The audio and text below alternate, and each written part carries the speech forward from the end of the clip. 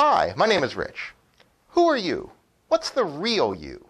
A lot of us would list both our good qualities and undesirable qualities, and then the sum total of those things would be who we think we really are.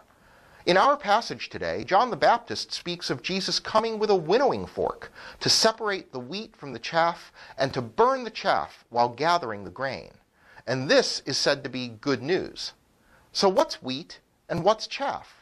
If we think of them as people, the tossing of the chaff into the unquenchable fire is not good news.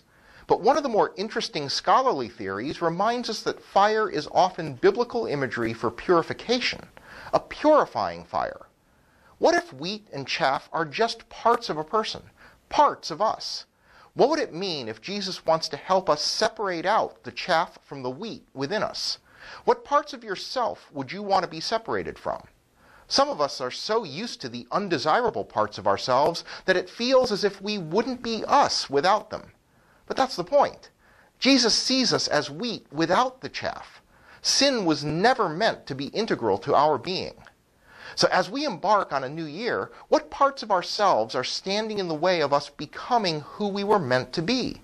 God will help you separate the wheat from the chaff in your life. And that's good news.